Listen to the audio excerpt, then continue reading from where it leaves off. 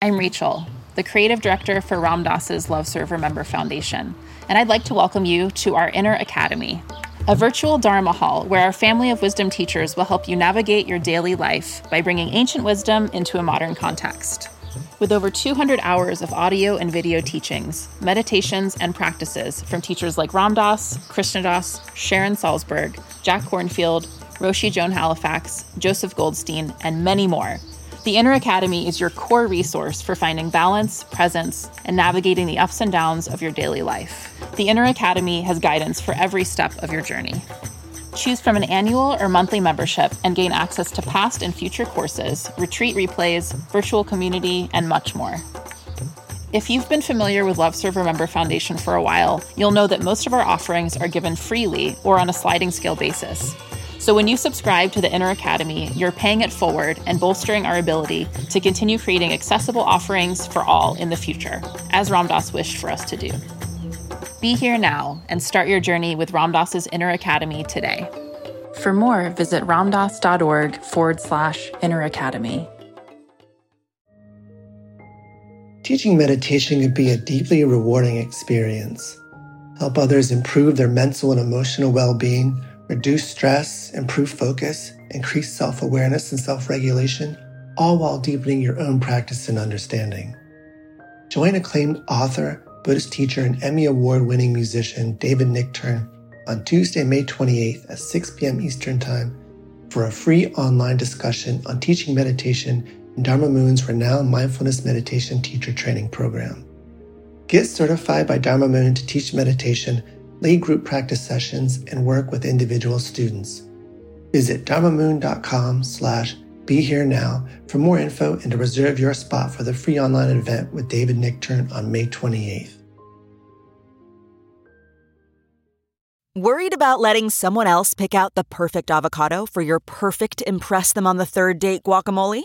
Well, good thing Instacart shoppers are as picky as you are. They find ripe avocados like it's their guac on the line. They are milk expiration date detectives. They bag eggs like the 12 precious pieces of cargo they are. So let Instacart shoppers overthink your groceries so that you can overthink what you'll wear on that third date.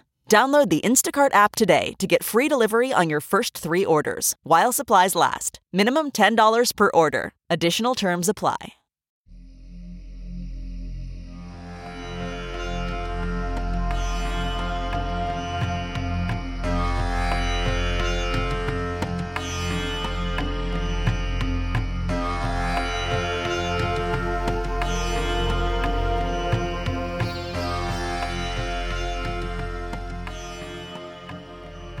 Welcome to the Sharon Salzberg Metta Hour.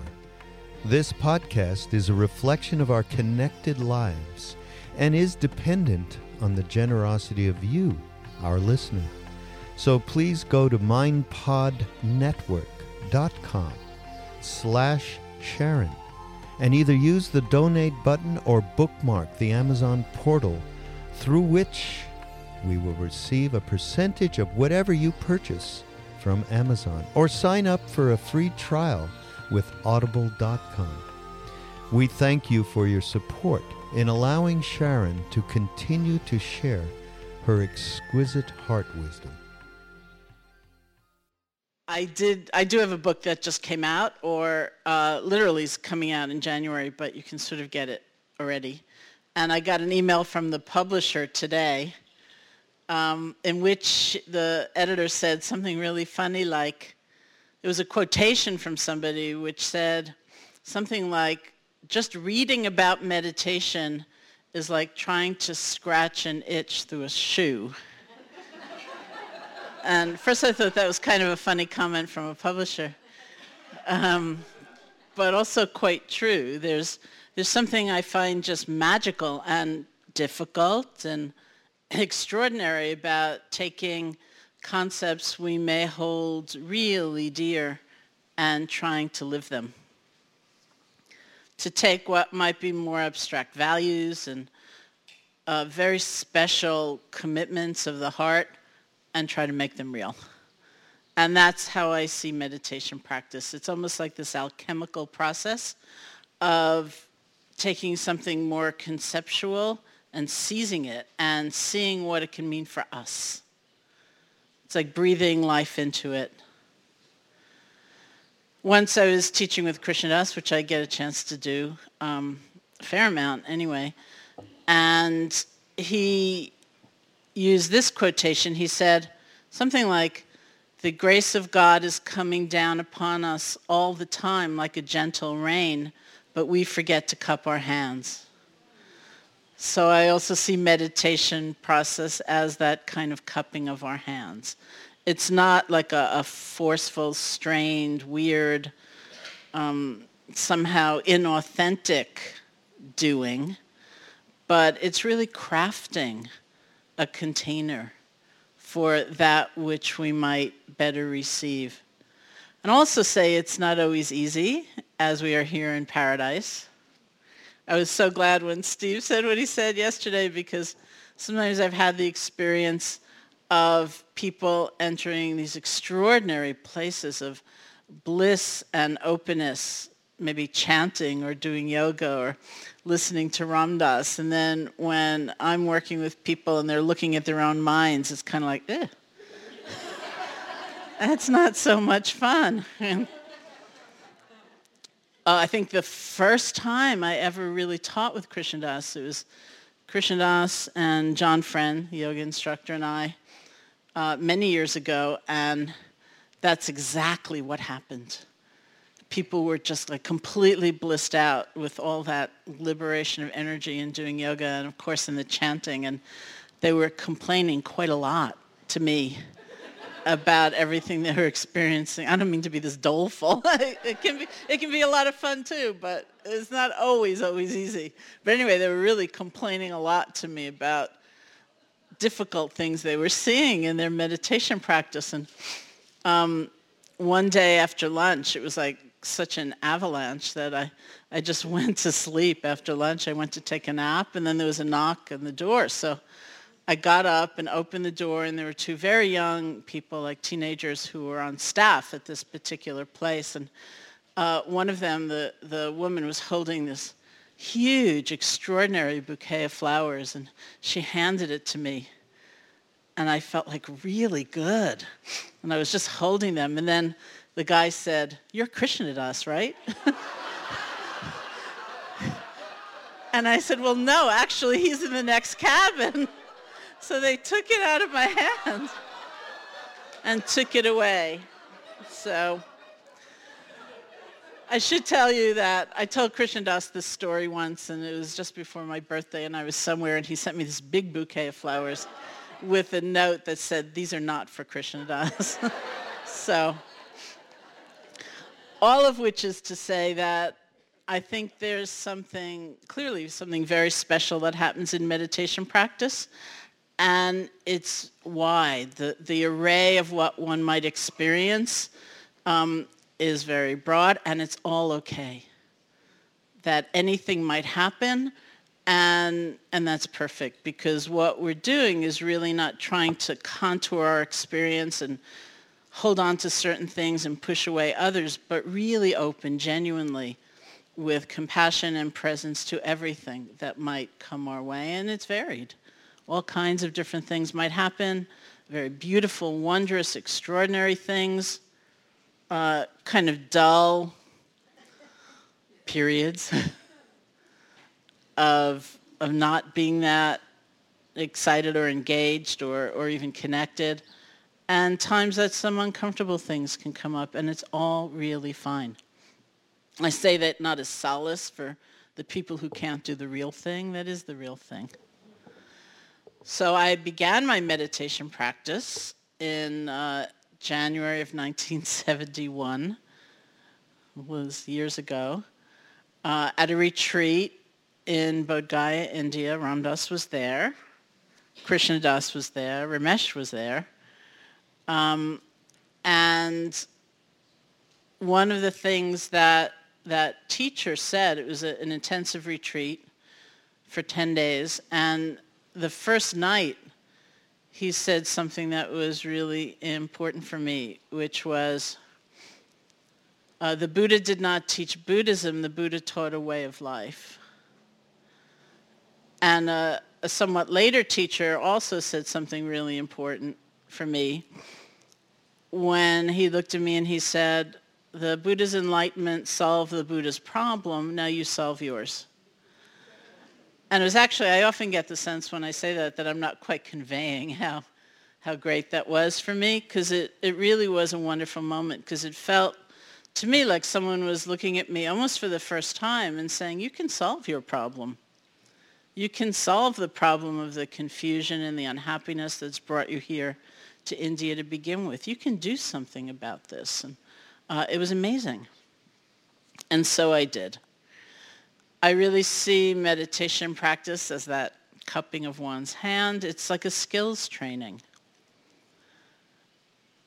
First of all, a training in concentration, so that to the degree we experience ourselves as somewhat scattered or distracted, we learn to gather the energy. We learn to gather our attention so that it's steadier, it's more steadfast. We're really much more cohesive or centered. And that's a big thing, of course, because that's quite a lot of energy we generally have that's not available to us because it's just flying all over the place. Even here. One of the mornings that I was here, before most of you got here, and I was sitting at the restaurant having breakfast, looking at the ocean. This bird was hopping on my table, and the temptation to pull out my iPhone was so strong. And I thought, I can't do that. Really, that's like too much.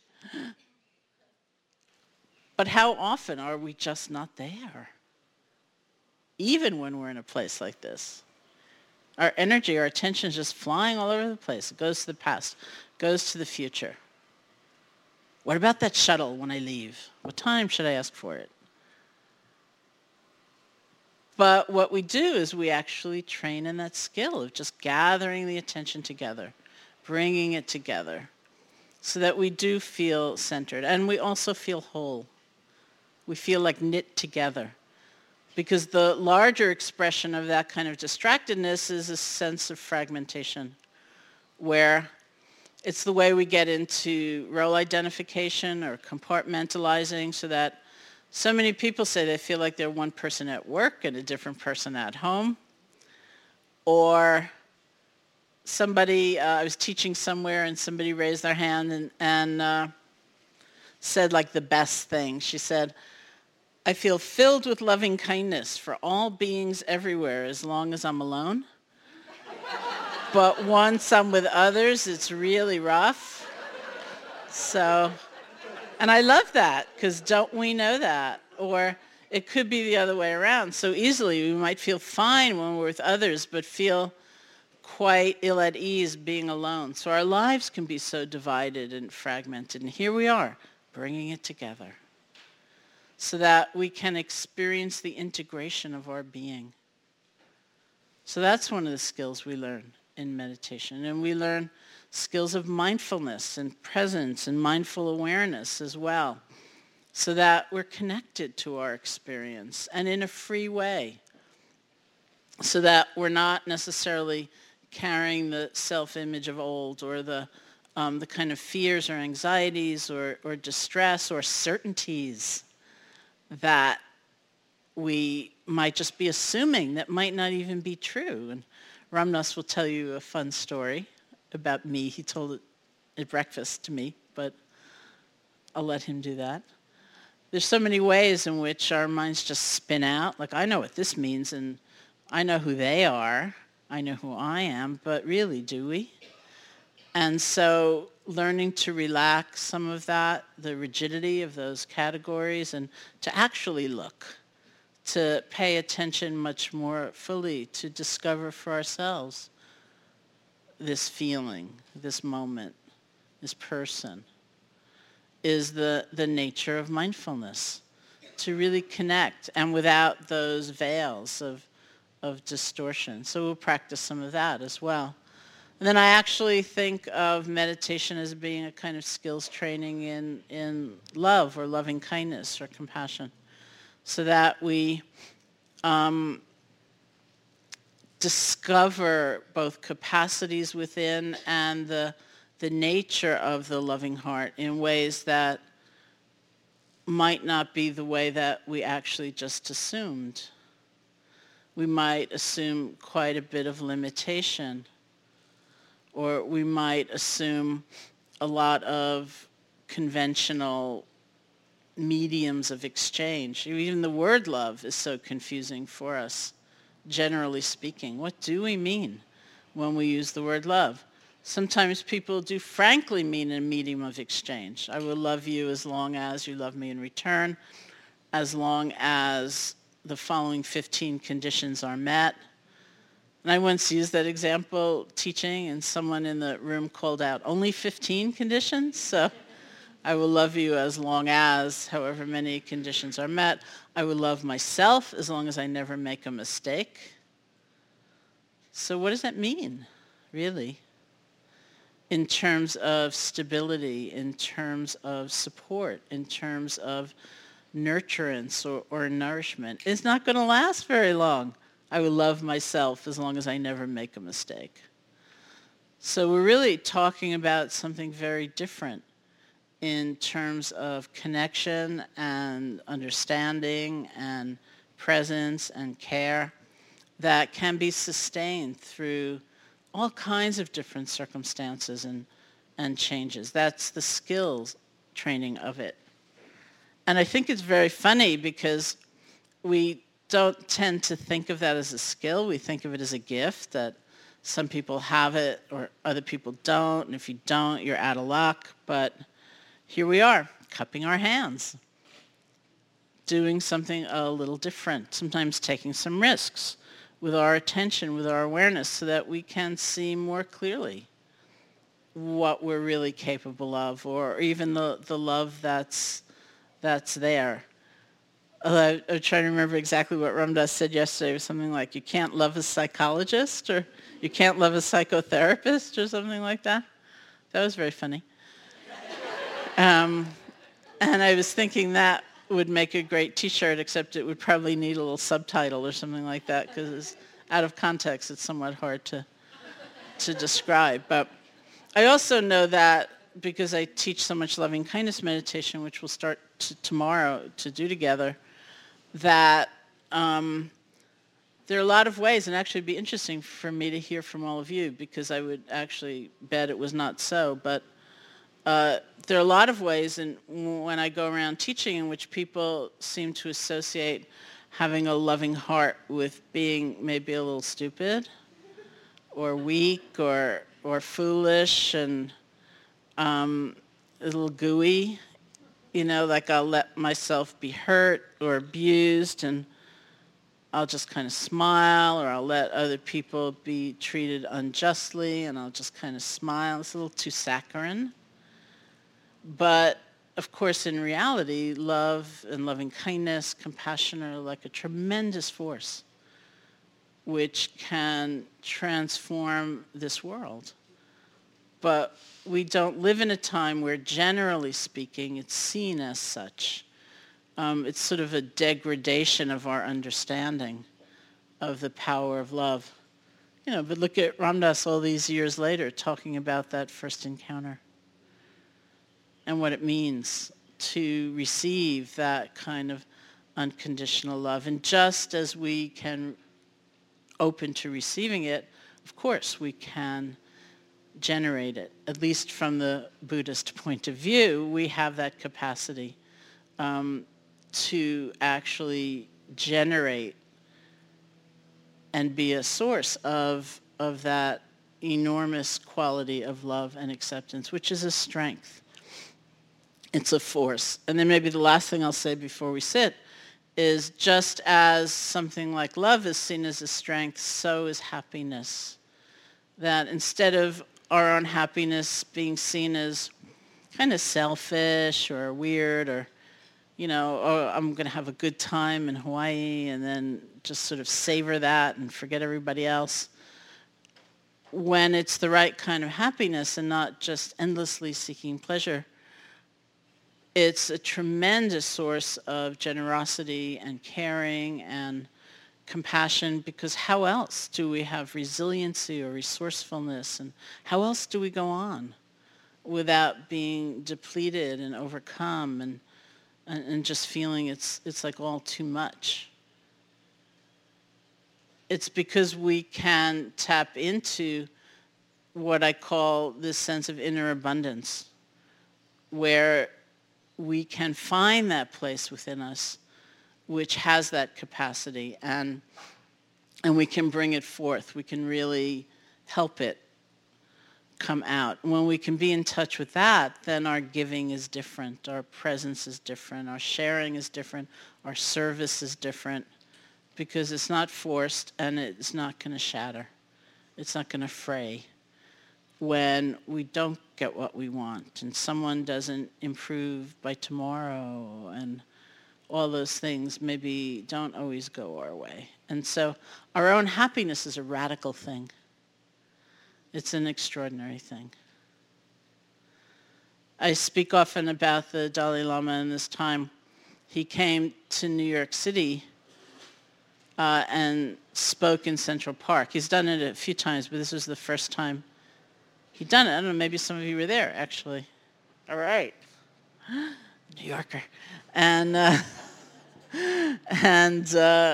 friend of mine actually organized the event in Central Park, and her desire was that all kinds of people would come and that it would just be really big because it was free, there was no registration, and there was also no knowing how many people might come. So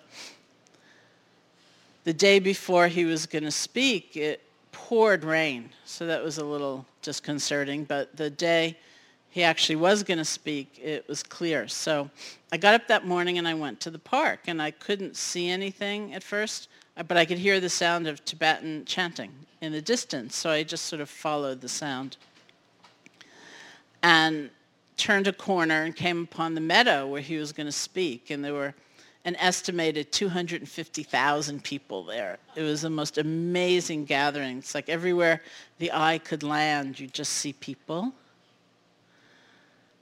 We sat together in a very rare kind of silence as we waited for him to begin to speak. And when he did begin, he started with a statement I found rather extraordinary. He said, you know, from a certain point of view, I haven't had such an easy life. He said, I had to assume power, temporal power, when I was 16. I had to flee into exile in my early 20s. I've had to live in exile, trying to keep this community intact all of these years. I've had to hear daily about the terrible suffering going on inside of Tibet. He said, it hasn't been such an easy life. And then he said, but I'm pretty happy. And of course, that's what one sees in him. He seems pretty happy. And he went on to say, the reason that I'm pretty happy, even though it hasn't been such an easy life, is because of the force of compassion. He said, compassion makes me feel at one with everyone. That's why I'm pretty happy. So you think about that. Or another statement of his where he said, I've never met anyone I consider a stranger. And just the lack of defensiveness and anxiety and self-preoccupation. Because how do we generally meet people? Sometimes we hardly notice them. It's all about me, right? What do they think of me? Do they like me? How much do they like me? Do they like me more than they've ever liked anyone ever before? Oh no, I said something stupid. They hate me. Can I change this? Maybe not. Let me go meet someone else. You know, it's like we hardly even see them. And contrast that to I've never met anyone I consider a stranger. Or compassion makes me feel at one with everyone. And just the openness of that, that's a pretty happy state, right? So he said, it's the force of compassion that makes me pretty happy, even though it hasn't been such an easy life. And it was such an extraordinary statement because there we were, let's say 250,000 people, and I bet a lot of us could have said it hasn't been such an easy life. And not all that many of us might have added, but I'm pretty happy. So there we are. That's our potential. That's the possibility we have as human beings. And for me, certainly, just given how my path has been, meditation practice has been a core element of that. Let's see what we're capable of. Let's see what happens when we're more present. Let's see what happens when we change our relationship to everything that comes up in our experience. So that is our practice.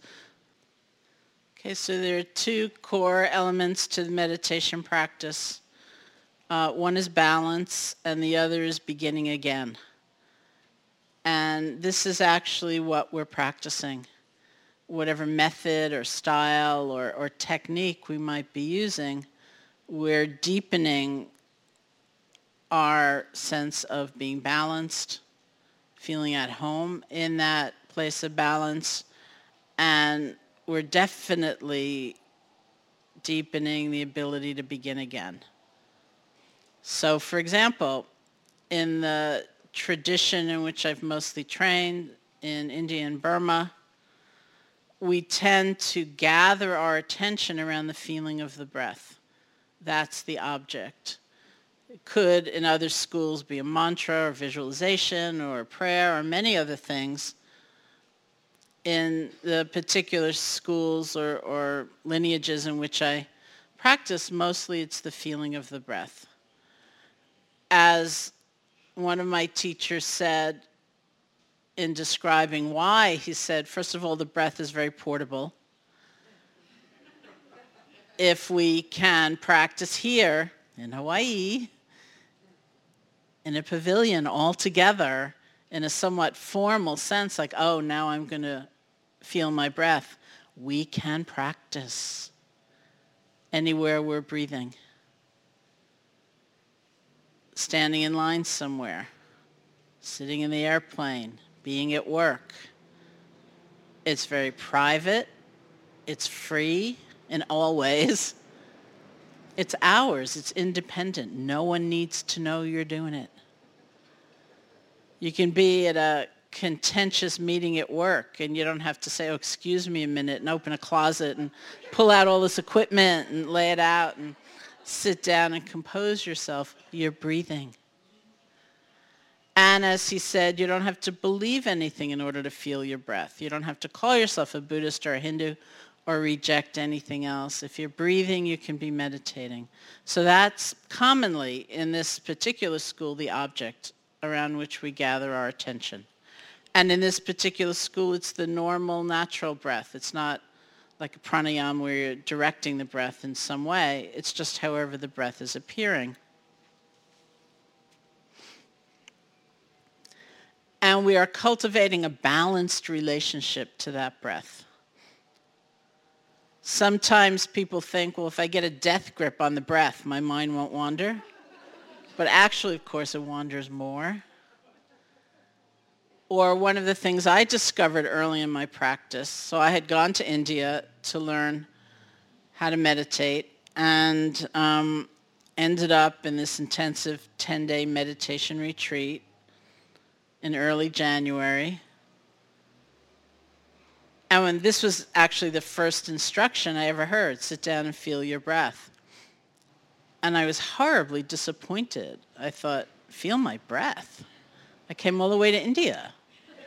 You know, where's the magical, esoteric, extraordinary instruction that's just going to dispel all of my suffering and make me a happy person? I thought, feel my breath. How hard can this be? And it was very hard. Interestingly enough, it wasn't 70,000 breaths before my mind started to wander. It was like 2. But one of the things I saw looking back was very interesting was that one of the reasons it was very difficult for me to be with just this breath was because as soon as this breath began, I was sort of mentally leaning forward to get ready for the next 13 or 15. It's like I had to kind of gear up to be there. And I realized that was a mental posture I had, not just sitting on a floor in India. That was very much the way I was. I was very frightened. I was very guarded. I was very wary. I didn't know what might happen next. A lot had already happened to me in my life, and I felt like I had to be ready for it. So for me, in those days, balance looked like Settle back. Let the breath come to you. I used to say to myself, you're breathing anyway. All you need to do is feel it. Because I had so much performance anxiety, it's like I'd never done it before. It was like, relax, settle back, let the breath come to you. Or sometimes we're way too far back. We couldn't care less about what this breath feels like. And we need to come forward a little bit mentally and engage, really feel it. Feel just one breath, fully, completely, without holding back. So we develop a balanced relationship to that object. And this is all very intuitive. I wouldn't want you to sit here and think, am I too far forward? Am I too far back? What am I doing? It's not like that. But sometimes you will know just intuitively, and you can just make that kind of shift. So that's the first thing. And then the second and absolutely crucial thing is knowing how to begin again. Because unless you're very, very special, it won't be 70,000 breaths before your mind starts to wander. It might be 5, it might be 10, might be 20, could be 1, could be a half. That's not uncommon. And that's okay. Because we say that the most important moment in the meditation practice is the moment you realize you've been distracted. You've been gone for however long, and then comes a moment. That's the moment when we have the chance to be really different. So instead of chastising ourselves and blaming ourselves and haranguing ourselves and hating ourselves, that's the moment. We can have some kindness toward ourselves, gently let go, and begin again. Just bring your attention back to the feeling of the breath. It's not a sign of failure. It doesn't mean you did it wrong. It doesn't mean you need some kind of remedial practice. That's the practice. It's what one of my teachers called exercising the letting go muscle. With kindness, with love. And you start again. And if you have to let go and start again, bring your attention back to the feeling of the breath 50 billion times in the space of the next 20 minutes, that's perfectly okay. Because that's the practice. Okay? So let's sit together a little bit, and I'll just guide you through it. Right away, they say we can feel some of that balance in our posture. You don't need to be like really stiff and uptight. And at the same time, you don't want to be like way slumped over. So see if your back can be straight, but also relaxed. And you can close your eyes or not, however you feel most at ease.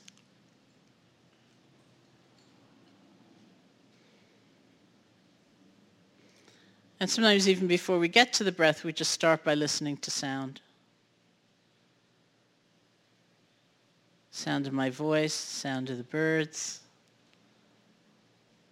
whatever it might be.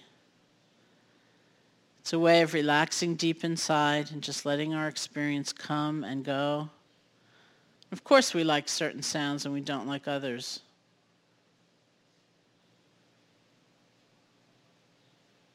But we don't have to chase after them to hold on or push away.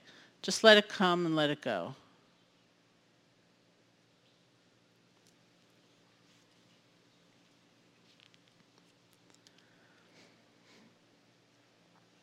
It's like the sound just washes through you. And bring your attention to the feeling of your body.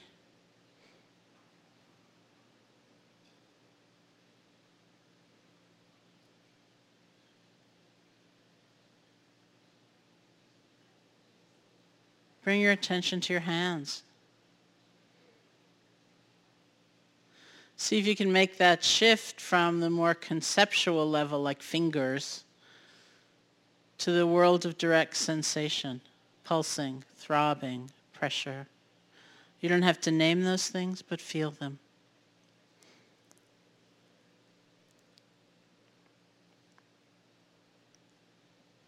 And bring your attention to the feeling of your breath. at the nostrils, at the chest, or at the abdomen, wherever it's clearest for you. You can find that place and just rest.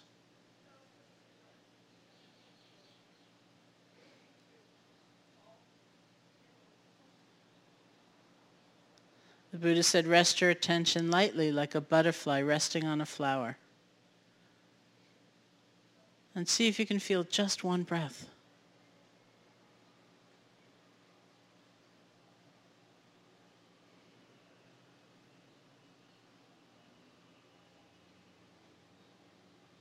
You don't have to be concerned with what's already gone by.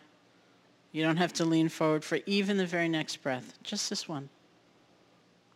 And the actual sensations of the breath. If you're at the nostrils, it may be tingling, vibration, warmth, coolness. If at the chest or the abdomen, it may be movement, pressure, stretching, release. Again, not to name them, but feel them. This is where we rest our attention. And if you like, you can use a very quiet mental notation of in, out, or rising, falling to support the awareness of the breath, but very quiet.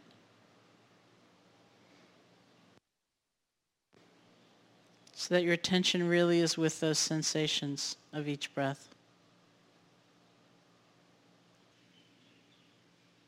And as sounds or images or sensations or emotions arise, if they're not very strong, if you can stay connected to the feeling of the breath, just let them flow on by.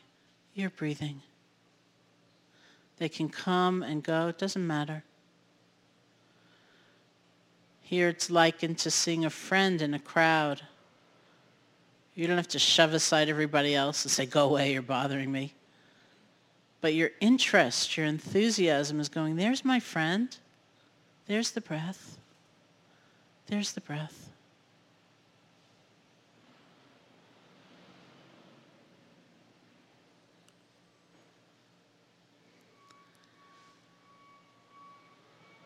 But if something is strong enough to take your attention away, or you get lost in thought, you fall asleep, don't worry about it.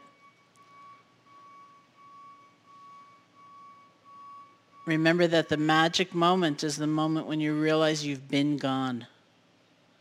That's the moment.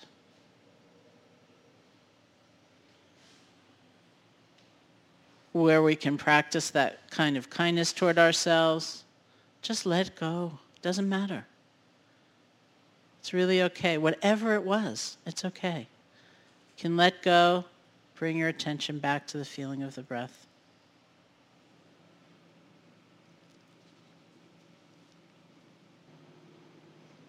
Remember that you can always begin again. Doesn't matter how long you've been distracted for. Doesn't matter where your attention has gone. And when you feel ready, you can open your eyes. Thank you for listening to the Sharon Salzberg Metta Hour. We really do appreciate your support and hope you will continue that support by going to mindpodnetwork.com/Sharon and clicking on the donate button, or by using our Amazon.com portal for all of your purchases. Namaste.